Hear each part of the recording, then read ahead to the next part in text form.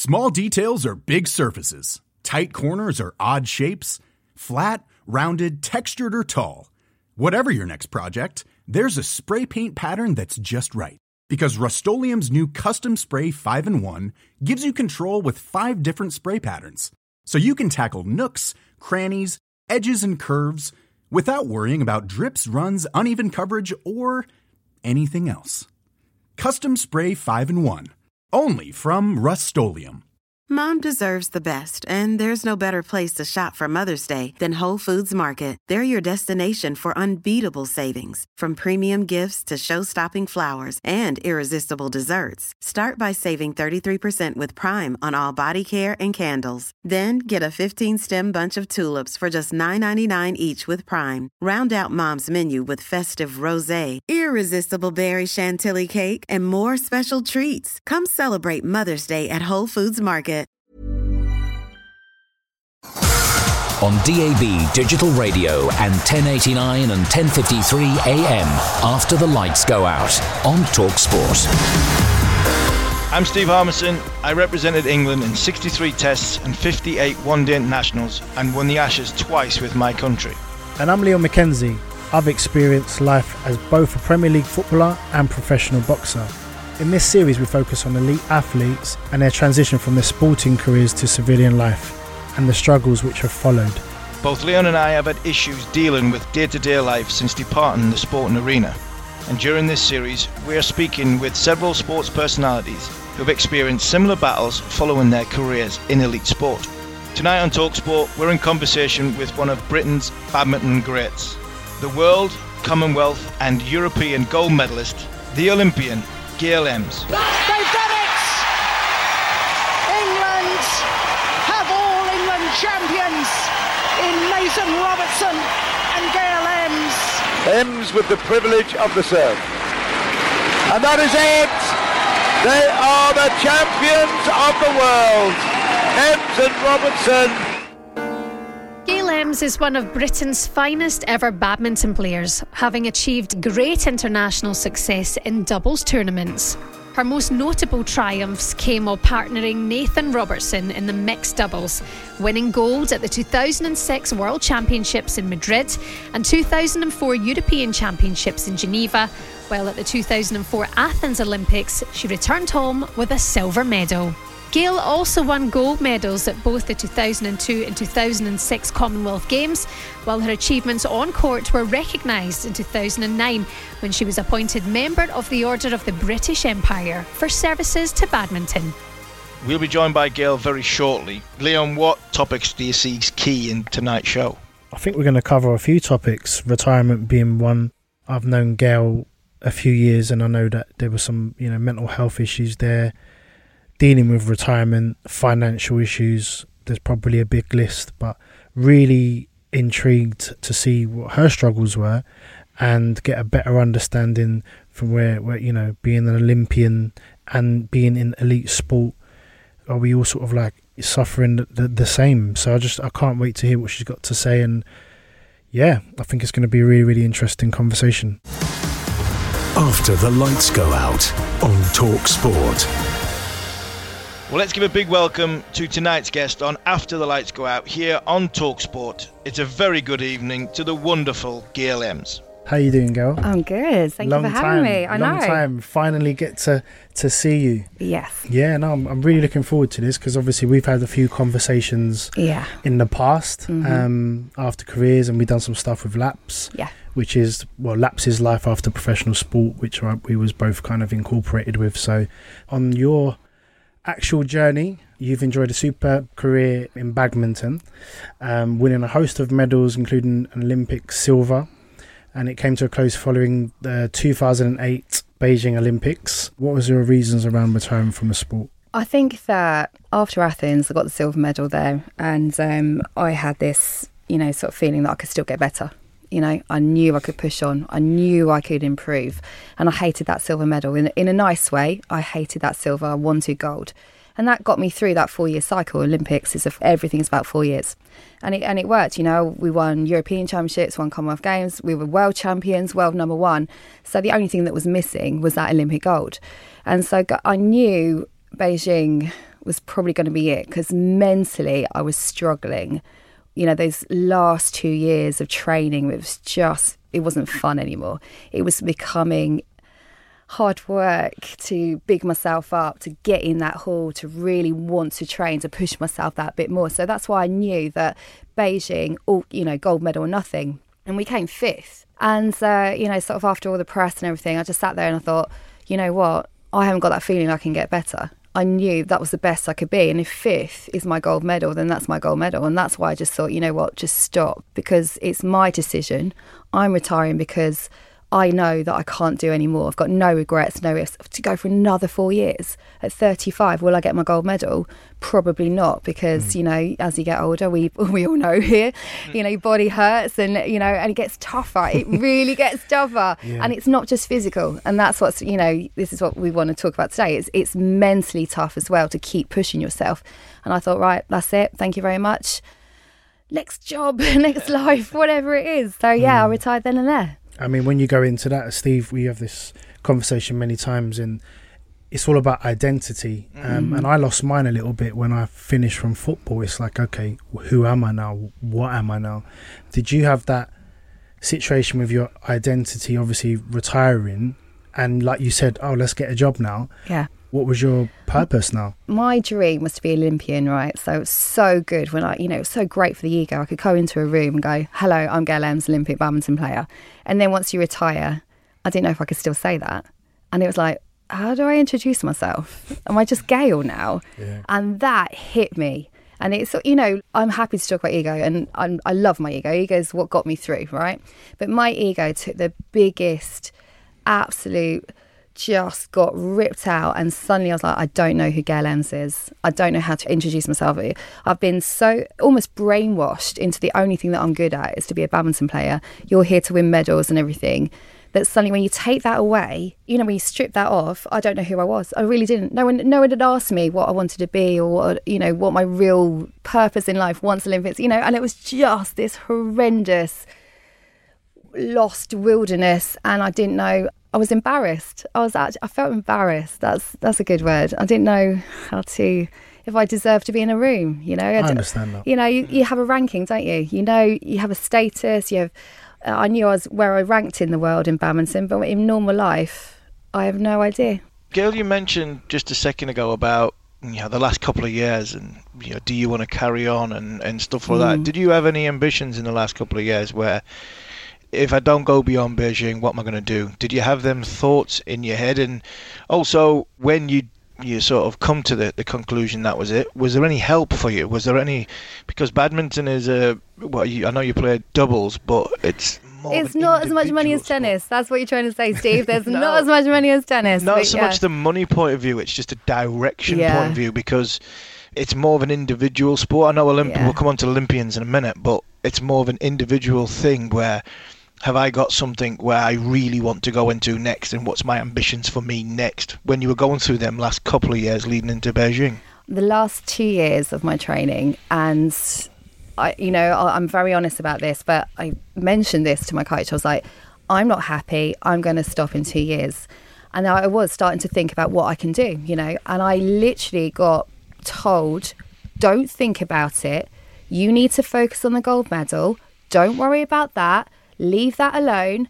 You just concentrate on a gold medal. And I was like, oh, okay, all right, because you listen to your coaches, you listen to the important people, but you think about the Olympics, the amount of money and the pressure. If an Olympic sport doesn't get that medal, then the whole funding is gone. So you can imagine their pressure. They're like, oh my God, Gail's thinking about retiring. Oh my God, you can imagine their panic. So I'm not blaming them at all, but that's what happened. I was told, basically, don't even think about that. You just get on and train. You get on and focus on that gold medal. You just wake up and think about that gold medal over and over and over again. So no, Steve, I really wish that I'd done stuff in those 2 years. It would have helped me mentally and, made me feel a bit more, just happier, basically. And when I did stop, no help. I had about 3 months of help that was allowed. And I had help to write a CV, which was embarrassing. I can hit a badminton shuttle over a net, which is just shocking. And I realised I had the CV of an 18-year-old at 31 years old, and that made me worse. It made me I was more depressed, thinking, great, what do I do now? Yeah, the CV, that's interesting about the CV, because I wrote my CV and it's literally just like sport related, like a playoff final winner twice. That's it. Scored 115 goals. Yeah. And I'm like, how do you take this is where it's interesting about the transition, and what people sometimes don't understand with the transition from being in sport all your life and then transitioning into maybe like a normal job. Yeah. And the transition, did you go through like a grieving process? So I know that when I retired from football, obviously I went into prison shortly after that, so it was all a little bit, as there was a lot going on. But there was a few years where, I don't know if you had this, Steve, there was a few years where I was just like, I don't even know what I'm doing. Like, to be honest, Leon, when I was quite not fortunate in a way, I finished playing for England in 2009 and had a 4-year contract with Durham after that, and it was the first time I'd ever played for money. And what I mean by that is probably lost not the love for the sport, but a love for the being probably professional, because it was like 6 months of the year. I know the Durham members weren't very happy with the way I performed in the last 2 years of my contract, but it was the first time I'd really played for money and wasn't playing because I loved the game. The game I loved was playing for England, and when the England was taken away from me. So I had that transition period out of it that comes with it, and quite fortunate when it comes to that I still had an earning capacity that goes with it. But it was a time where you're watching the TV and you're looking at cricket on TV and you're thinking, I don't know myself anymore, because that used to be me. And Gail, I can relate what you said. I feel embarrassed because I was looking down at myself, wasn't training properly, probably wasn't being as professional as I should have been. I was putting loads and loads of weight on, but here I am still being classed as a sportsman, and I was far from that, and that was probably my own doing than anything else. I was probably being a little bit sort of insecure with my own emotions and not really being the professional that I probably should have been, and that's why I probably disappeared out of the game very, very quickly from a playing point of view. My worries as well, there was one thing, retiring because of injury in my body, like you say, you just get to a point where you get drained, it's draining, it's tiring. So that was all going on. But I also wasn't prepared to retire for the simple reason of, from a financial element, it's not like I could just go on the golf course and just chill for a bit. Like, I knew that I was going to have to work again or do something that is going to, look after. I'll be all right for a couple of years, but that's not going to last. So there's financial implications where I'm like, what am I going to do? Did you have those financial worries as well in terms of retiring? Yeah, maybe it was just pure naivety. Maybe it was just this assumption that, someone out there will go, oh, you know what, let's give Gail a job. I don't know. No one told me how the world works. It sounds so naive, and when I say it, I sound stupid, and I'm going to say embarrassed again, because I didn't know how. I've never been in an office before, so I didn't know how that works. I don't know how you apply for a job. I don't know, anything like that, and that's why I'm so embarrassed about it, and that's why we need to talk about it, because literally it was like, was someone not just going to give me a job? Someone might go, oh, I've watched Gail on TV, or I'm a badminton fan, let's give her a job. And that's what I assumed was going to happen. And that's when, where you were talking about grieving, I was going through all these emotions, which I now know is grievance, but no one told me that I was going to feel all this emotion. I was going to go up and then crash down. And so I had those emotions plus the financial, oh my God, I need a job. I've got a mortgage. I've got, bills to pay. What am I going to do? And then you think you're going to get money like you do when you play badminton, but then you realise you've got to start down at the bottom. And someone offered me an internship, but I had to get there for free. And I was like, okay, right. There was nothing. And that's why I just literally crashed, because, I think that's where it just hits you, isn't it? Like they say, sports people die twice. And I've done a few times. Yeah, you've done a few times. Done a few times. I think I have. It's been a roller coaster of that grievance curve, and it is true. It just, how the hell do you get through it? And this, only sports people really get it. Sports people completely understand that emotion of what you're going through and at the shock. And we don't like being vulnerable. You know, I was taught not to show any weakness. And suddenly I was in a place where I needed help. I needed help because I didn't know real world. I needed help because I didn't know where to go. And I needed help because of my emotions. And that's, it's scary. Gail, you've spoken about your spiralling bouts of depression following your retirement from badminton. Had that surfaced while you were playing? I don't think so. Or maybe sport, we can cover it up. We're very good at covering things up, aren't we, athletes? Yep. 'Cause, like, you know, we don't like showing weakness. We don't like being vulnerable because you know what it's like, that dressing room, or especially where I was. You know, I'm playing and sparring with other players, but I kind of want to keep them down, you know? So if there's any little things, oh, she's getting a bit good, you know, sort of any chance you can kind of just... make sure I smash it really hard at her or anything like that. So there was no chance of anything like that, or going to a sports psychologist or going to seek help. So, you know what? Was I happy? Was I the happiest towards the end of my career? Not at all. But whether it was depression, I don't know. In the sense that when you say you wasn't happy, in what sense? Just because of the whole retirement situation, or you didn't really understand what depression was? Yeah. Do you think it was depression? I think it was, yeah. I mean, this is something that, you know, is your dream.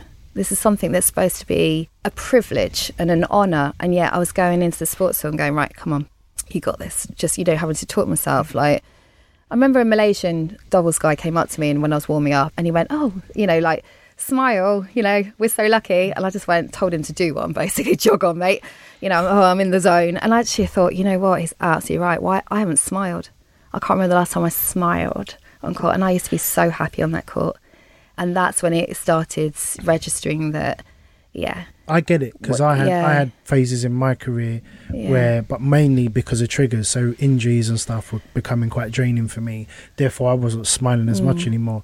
But what was your reason for maybe to stop smiling? It was the run up to Beijing, and in Olympic sport, that pressure.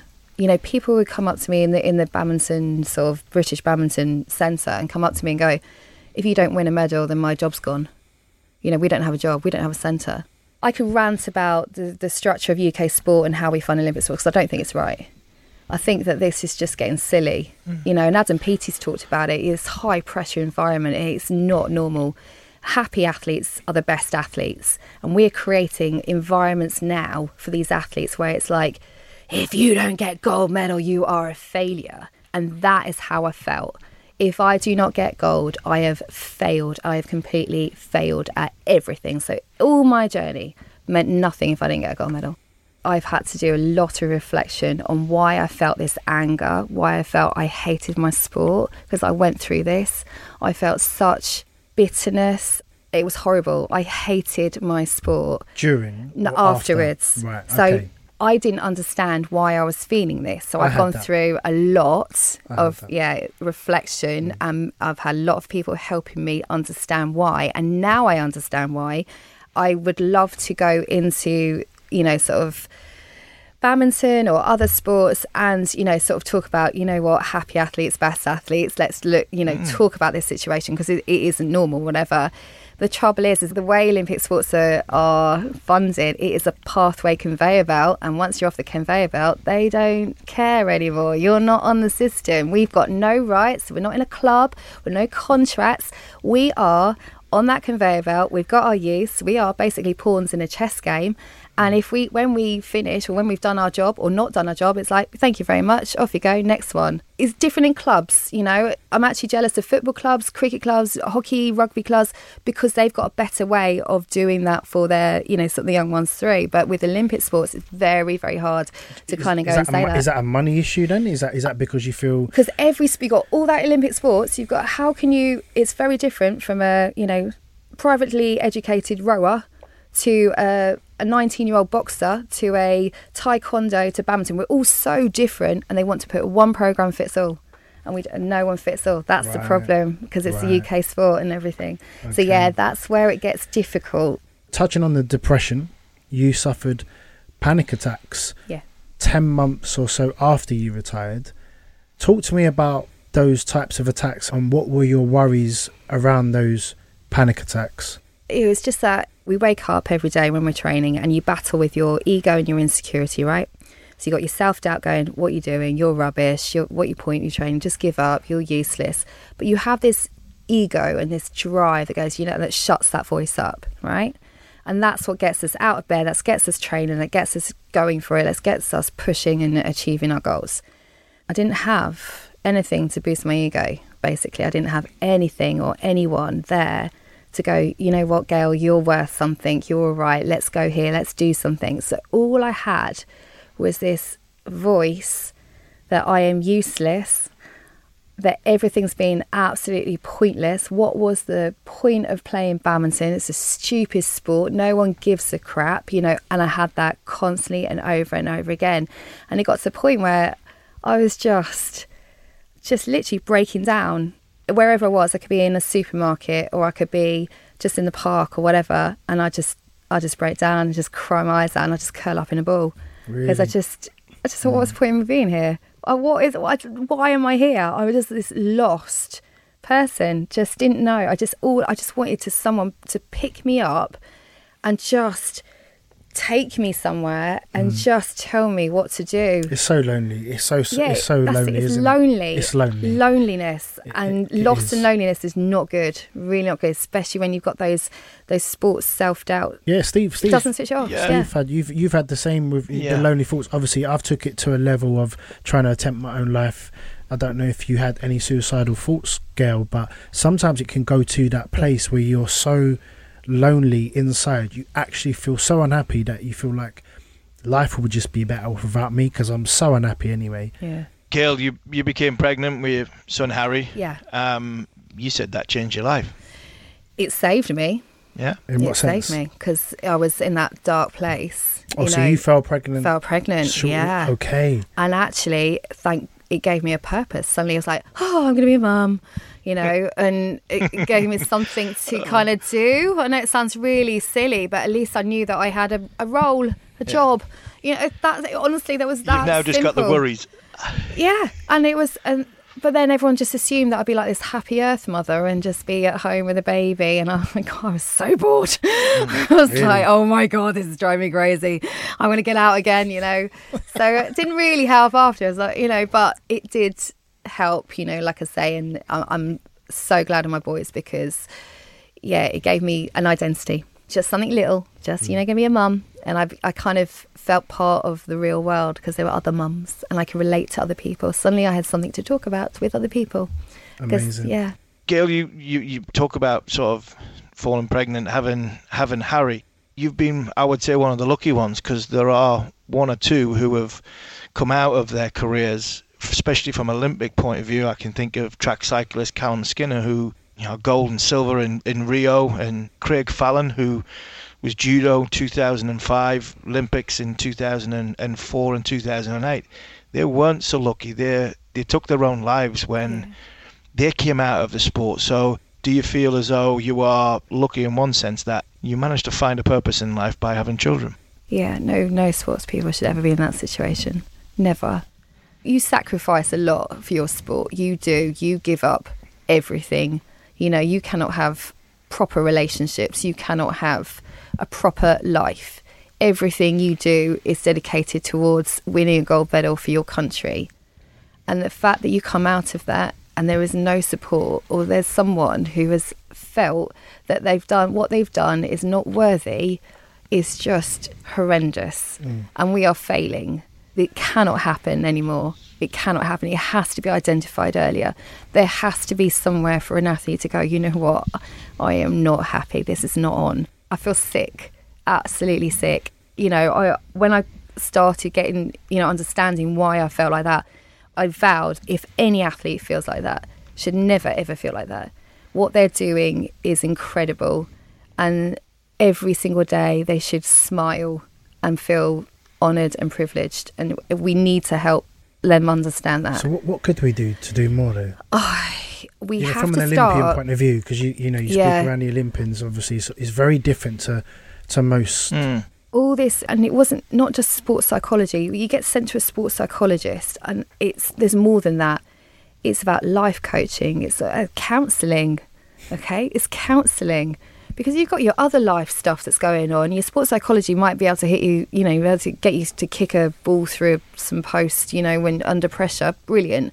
But you need to talk about, I'm upset that I'm missing life. I'm upset that I'm, is this normal feeling like this, because we're humans.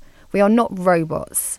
And that's what we need to do. And even sort of understand the personality with psychometric tests and all that kind of stuff. And there will be things that identify that the ones that are could be on the, I won't say danger list, I don't want to say that, but they're the ones that, maybe they're going to be in trouble later on. So let's get them early and just get them to help them understand stuff. So prevention and open up, make a sporting environment, a high performance environment fun. And you can do that. You've got to get this sorted. It's just all this bullying and you get all this culture, this gold medal or nothing, you're a failure culture has got to start. We've got to look at ourselves and go, really? Hey there, it's Michelle Norris. I'm host of a podcast called Your Mama's Kitchen. When I travel, I'm usually looking for a way to find a taste of home when I'm not at home. And one of the things I love to do when I am at home is entertain. And Airbnb allows me to do that. When I was in California recently, I rented a house that had a great kitchen. And when we were sitting around the table, we were all thinking, we're in someone else's house. Someone could be in all of our homes as well. If you have a home, but you're not always at home, you have an Airbnb. Your home might be worth more than you think. Find out how much at airbnb.com/host. Many of us have those stubborn pounds that seem impossible to lose, no matter how good we eat or how hard we work out. My solution is PlushCare. PlushCare is a leading telehealth provider with doctors who are there for you day and night to partner with you in your weight loss journey. They can prescribe FDA-approved weight loss medications like Wegovy and Zepbound for those who qualify. Plus, they accept most insurance plans. To get started, visit plushcare.com/weightloss. That's plushcare.com/weightloss. Quality sleep is essential. That's why the Sleep Number Smart Bed is designed for your ever-evolving sleep needs. Need a bed that's firmer or softer on either side? Helps you sleep at a comfortable temperature? Sleep Number Smart Beds let you individualize your comfort, so you sleep better together. J.D. Power ranks Sleep Number number 1 in customer satisfaction with mattresses purchased in-store. And now, save 50% on the Sleep Number Limited Edition Smart Bed for a limited time. For J.D. Power 2023 award information, visit jdpower.com/awards. Only at a Sleep Number store or sleepnumber.com. After the lights go out, Leon Mackenzie and Steve Harmison in conversation with Gail Emms on Talk Sport. Gail, we spoke about your financial struggles after your career. If we can return to that, did things start to go wrong financially after you retired? Yeah, I was all right for a bit. Got away with, a few talks here and there, and I started working with going into schools and talking about the Olympic journey and everything like that. So I did, that motivational speaking side. And obviously 2012 came up. Now, I obviously wasn't competing, but hey, I milked it. I was going around to the businesses, there were sponsors, because I could, the others were training. So made really good money, sort of on that side. So I was like, oh, this is brilliant. I'm still, talking about the Olympics, talking about being amazing and everything. And again, I got pregnant 2013 with my second, and obviously Rio was coming up, and I thought, you know what, it'll be all right because I just, earned loads of money in sort of talking about the Olympics in 2012. It will be the same for Rio. And it obviously really wasn't. No one was really paying attention to Rio because it wasn't London. And suddenly, obviously, I had 2 young children. I was applying. I thought, right, now's a good time. I've really got to put my CV out there and apply for some jobs. So I started in the January and of that year, 2016, 2017, and I must have sent about 100 CVs to different companies. Didn't get any interviews whatsoever. And it's all right. You can cope for the first few months. It's okay. The next one. And then obviously, as the months went on and on and on, I wasn't getting anything. And of course, there was no work. And I was like, I am now in trouble. I was getting very panicky, and I went for this kind of job interview down in London, and the guy emailed me and said, right, I can fit you in at 10 o'clock on this day. Now, to get to 10 o'clock on this place, I had to do a peak train ticket from Milton Keynes, which was probably about £45, right? I was just like, For my last, I scraped that money together, learned everything about his company, went there. I was like, this is it, for the last ditch attempt, really. Turned up, the guy was hungover and forgotten about me.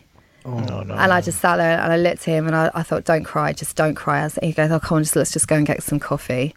Went over the road and I thought, right, okay, just, basically suck it up, Gail. You've just got to get in here.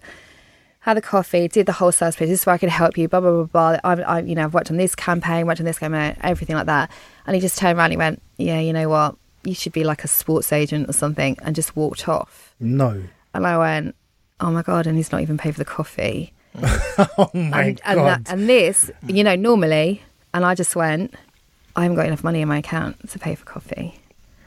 Really? Yeah, I didn't have enough money. Gail. And I this is it, don't, because you make me well off again. And it was, again, all that emotion, because we're sports people, we're strong, we're gladiators, all that, and I'm like, I've got to explain to them that I can only pay for one coffee, and I can show them my account, and I have nothing. I can pay for one coffee, I can't pay for two. Wow. And I had to go and be really embarrassed and say, this is the situation. I'm really sorry. He's walked off. I can't pay. Luckily, they were lovely. And I cried all the way home on the train as such a failure, because that's how you feel. And I didn't know what to do. Honestly, so I literally wrote, because no one knows, everyone assumes, everyone thinks you're okay, and oh, it's bubbly Gail, and oh look, she's no. And I hadn't talked. Was that the low point financially, mentally, and thinking I've got to go again here, try something different? Well, I honestly was in the pits. I went home and I wrote it all in a bit of like a letter blog to my friend who works at she was working on the Mix Zone. She's a journalist, Sumart, brilliant journalist. And I just went, please, can you put this out as a job advert? Because I don't know what to do. And she put it in her art. She put it on her. She was like, oh my God, I had no idea. And I said, well, no one does. That's why I'm writing it. And the next thing I knew, it went viral. And I had messages of support. But what the most important was I had messages from so many sports people going, I'm in the same situation. And that was scary. Must have been hundreds, 200, I reckon. Really? Messages from sports people, and I am financially in red or whatever, and I don't know where to go. No, I don't. I'm embarrassed because everyone assumes we're sports, but we're the tough ones or whatever. And then it's the vulnerability of admitting for help. I can relate to you so much. Honestly, I can relate to you. Maybe not to the depth of not being able to pay for a coffee. Yeah. Job-wise, I got to a point where I cared what I did, but I had to do something. I mean, could you have gone and worked in a supermarket? Could you have gone and worked in a coffee shop? Yeah. What was your level of understanding? Like, I need to do something, not only to feed, to support myself and my children, but at the same time, from my state of mind. What was the level of job that you would have gone into? Leon, I applied. I put my CV in there. I didn't get the job. I applied for supermarket. I applied at Starbucks. I applied, yeah. I'm not joking. So you're an Olympian. Hold on. No, I'm not joking. No, wait. You're a former. I applied for. Do you think they took it seriously? That's where I was like, that's it. They can't. And I just thought, oh my God, I can't even get a job in a supermarket. So I did. I work in hospitality and I worked in a bar, basically. And, especially that saved me in COVID because obviously all the talking events and everything got cancelled. So I worked in a bar, picking up drunk girls and cleaning up sick and, sort of serving drinks. And this is where the ego, I want to work. I don't want to not work. I want to work. And, you're serving a drink and you bring the tray of drinks over and this lady just looked at me, she went, I knew that badminton girl. And I went, oh yeah, hi. She goes, oh, what are you doing this? And I just... I've had that a few times. Yeah, and you know what? I thought, I'm proud. Like, you know what? I could be sitting on my bum and on a sofa and doing nothing, and I could be moaning about it or whatever. But you know what? I'm here. I'm serving your drinks and I'm really good at it, okay? So I'm helping you have a really good night and I'm proud of that. And I think... that's it. I just, it tugs at that heartstring a little bit, and it does, obviously it hits the ego, and then you go, you know what?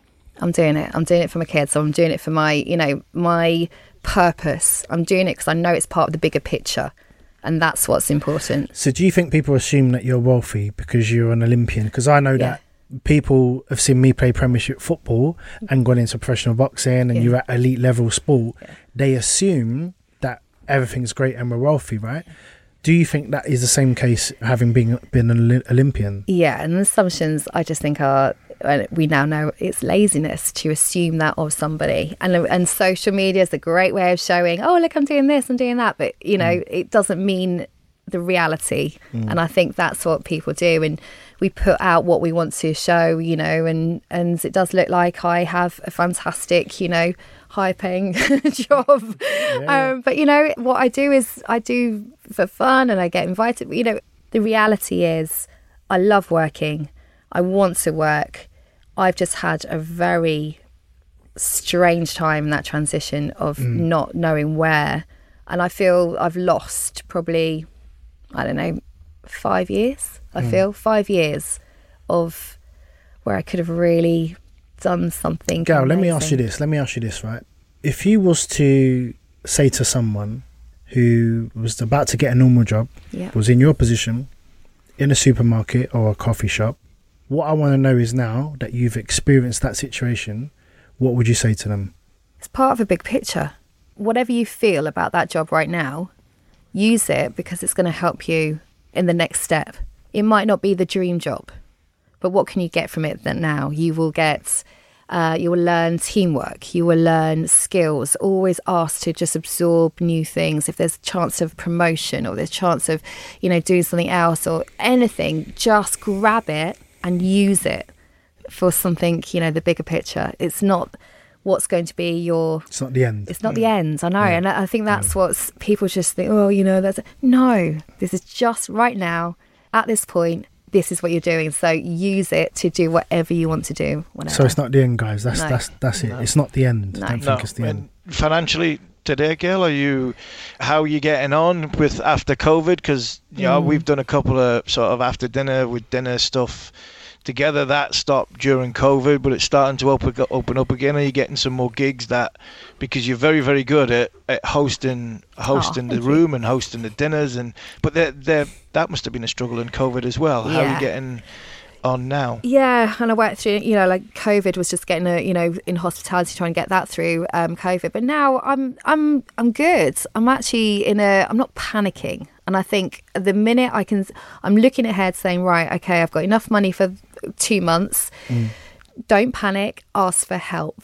I know it sounds silly, but reaching out to people, I've learnt to practice what I preach. So all these talks I do about, you know, getting your support team and, you know, working together, I'm like, yeah, you know what, I might actually have to do that. And when you actually do it, and, you know, reach out to people, go, right, okay, I've got availability November, December, let's work together on here. And they go, oh yeah, that's brilliant, thank you for reaching out. It's amazing what you can do when you open up to people. So yeah, all good. Gail, just to go back to the last section, talked about the sort of financial part of it. How did that go with sort of family and friends, and obviously your partner at the time? Did that put a strain on it? Was it the reason why everything sort of broke up? Yeah. So I split with my children's dad in COVID, actually, so 2 years ago. And I think that he has struggled just as much as I struggled. And this is something that, as athletes, you know, I am so goddamn stubborn. It's ridiculous. You know, I'm very much 50-50. I'm going to pay my own way. I'm not going to be a kept woman. You know, I'm properly like, yeah, I'm one of those. So when I first retired, I think he basically just thought, oh, thank goodness she's going to chill out. You know, as partners of sports people, they go through all the emotions that we go through. So if we win, we lose, you know, everything's going right, injuries, they bear it as well. So he just thought, hallelujah, she's going to be a nice person now. And obviously it was the opposite, because suddenly, you know, you go through the identity and everything like that. And he just didn't get it at all. He just looked at me in sheer horror, like, what have you turned into? You're worse than you were as a sports person. And we went through a lot, and obviously ended up pregnant. And again, he thought, amazing, thank goodness she's going to turn into this earth mother and everything. And, you know, I never fully found myself. And when COVID hit, it just reignited all those failure, rejection, vulnerability, frustration, where am I going, lost, you know, all this sort of thing. And he just looked at me. I remember he looked at me one day and went, why don't you just go for a walk and appreciate nature? And I just thought, you don't know me, do you? And I just thought, oh my God, this So is that it. felt quite condescending. Just felt like it's not me. I'm still finding me. I'm still working out me and this, what I've put everything into, being something, doing something, having that purpose, and just to go, yay, look at a tree.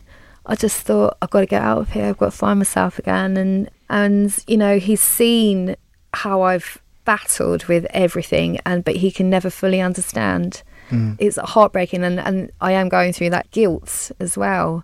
You're going through I'm guilt? going through the guilt that I've put him through it. So did you not try and make him understand? Do you think they can? Oh, sorry, I feel like we're separating ourselves from like non-sports people, but that's how I feel.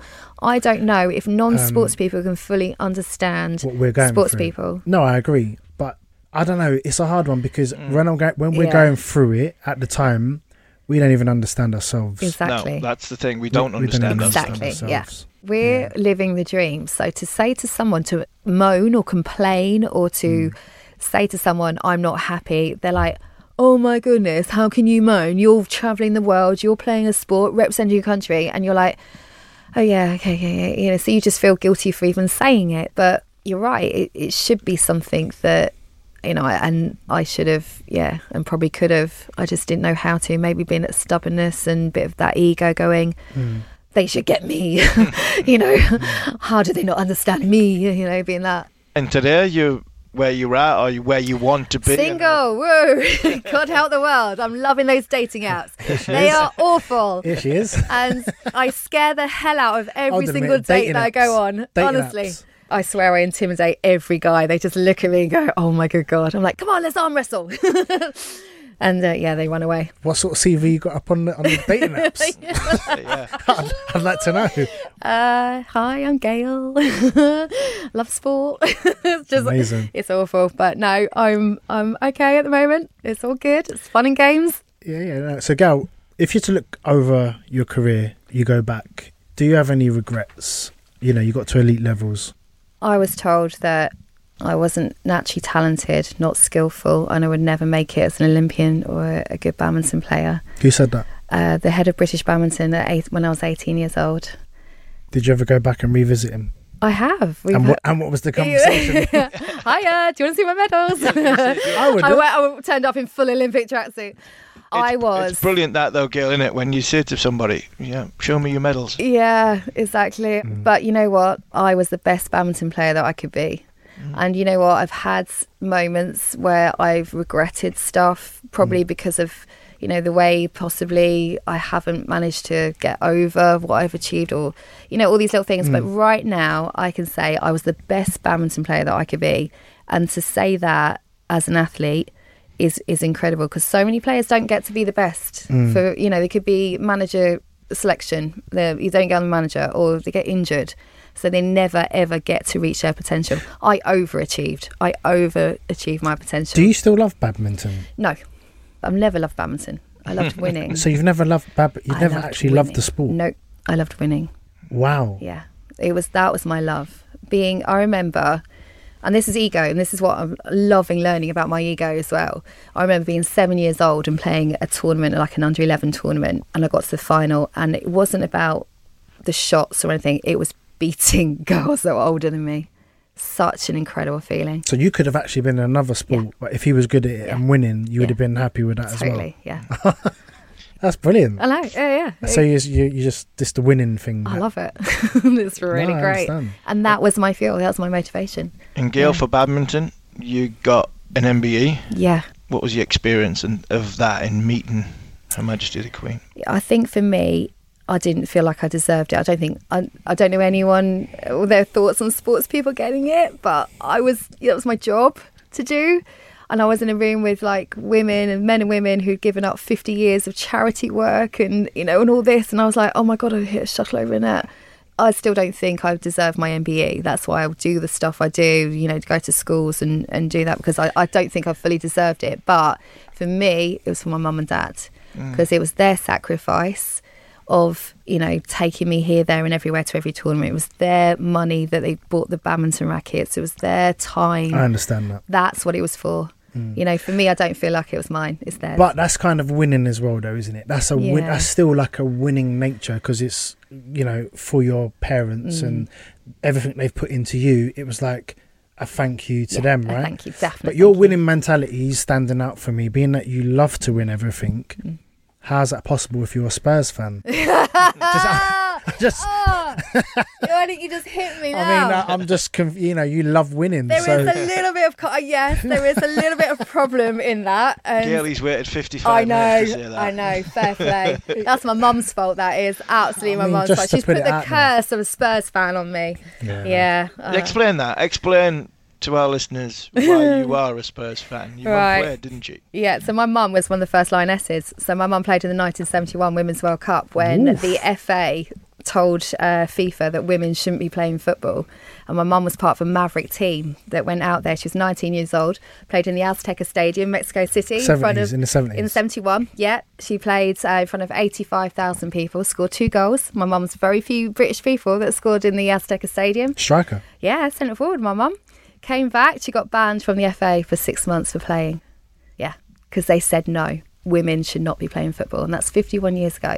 So my mum grew up in Arsenal territory, right? So she could see Highbury Stadium out of her window. All her brothers and parents all supported Arsenal, so my mum supported Spurs to annoy them. It's unbelievable, isn't it? When you look at women's football today to when you look at your mum, Janice. Jan, you know, getting banned for 6 months and then... It's just ridiculous, isn't it? When you think about it now. Fantastic. And this is why, you know, for me, watching women's sport, you know, just enjoy it. You know, don't compare it. If I played against Nathan, my mixed doubles partner, okay, I wouldn't win a point. All right? That doesn't mean that I'm rubbish. Okay? It means I'm the best girl. I'm still the best girl. I'm better than all those girls. But when you put me against a boy, I'm going to lose. I won't even get a point. But that doesn't matter. That doesn't mean I'm rubbish. Before we let you go, I want to touch on some of the great things that you achieved in the reason why you got an MBE. And I disagree sometimes when sports people say I didn't deserve it, because the reason you go into these schools, the reason you are talked about in the high echelons is because you worked so hard, you give everything, but you've also given inspiration to other people. Agreed. And I think sports people get them because of that. 2004 Athens Olympics. You mentioned Nathan there a second. Silver medal. So proud. We weren't going into that Olympics expecting a medal. We were an outside chance of bronze, and just the way it all happens, and we were suddenly in an Olympic final. It was up against China. They're really good at badminton. The reigning champions from Sydney. And we got thrashed in the first game. And I just remember thinking, this is horrendous. I want the world to just eat me right now. And we won the second, and then in true plucky British style, we were winning in the third, and then decided to lose. And we were 3 points away from that gold medal. I remember that feeling on that podium, just looking up at the gold medal position, and just thought, I'm going to be on there next. But you did win a gold medal. I did, yes. And that was in the 2006 Commonwealth Games in Melbourne, right? Melbourne, and then the World Championships as well. So we won European Championships, Commonwealth Games, World Championships. The only thing we didn't win was Olympic gold. So we won everything else. We won the All England, which is like the equivalent of Wimbledon, China Open, everything.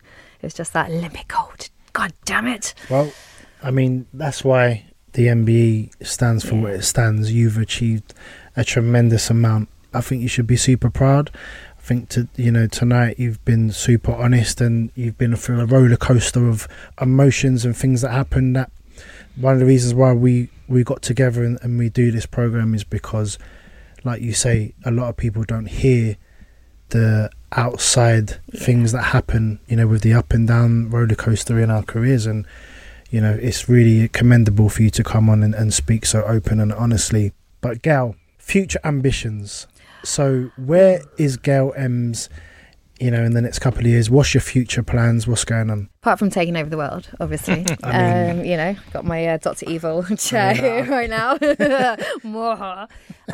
You know what? And this is something, again, old Gail, when I say older, in the past Gail would have gone, I want to do this. And, straight away that ego would have, I've got to achieve here.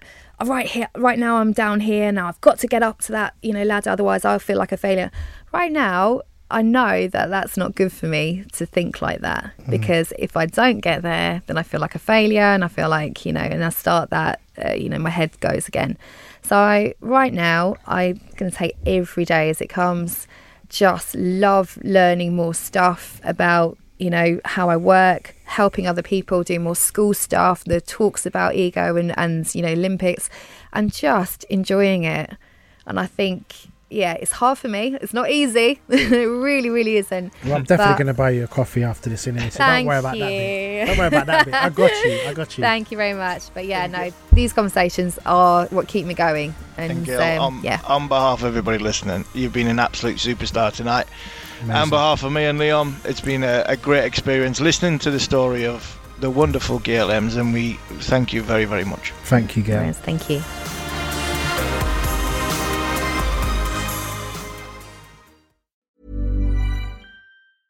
Small details are big surfaces. Tight corners are odd shapes. Flat, rounded, textured, or tall. Whatever your next project, there's a spray paint pattern that's just right. Because Rust-Oleum's new Custom Spray 5-in-1 gives you control with 5 different spray patterns. So you can tackle nooks, crannies, edges, and curves without worrying about drips, runs, uneven coverage, or anything else. Custom Spray 5-in-1. Only from Rust-Oleum.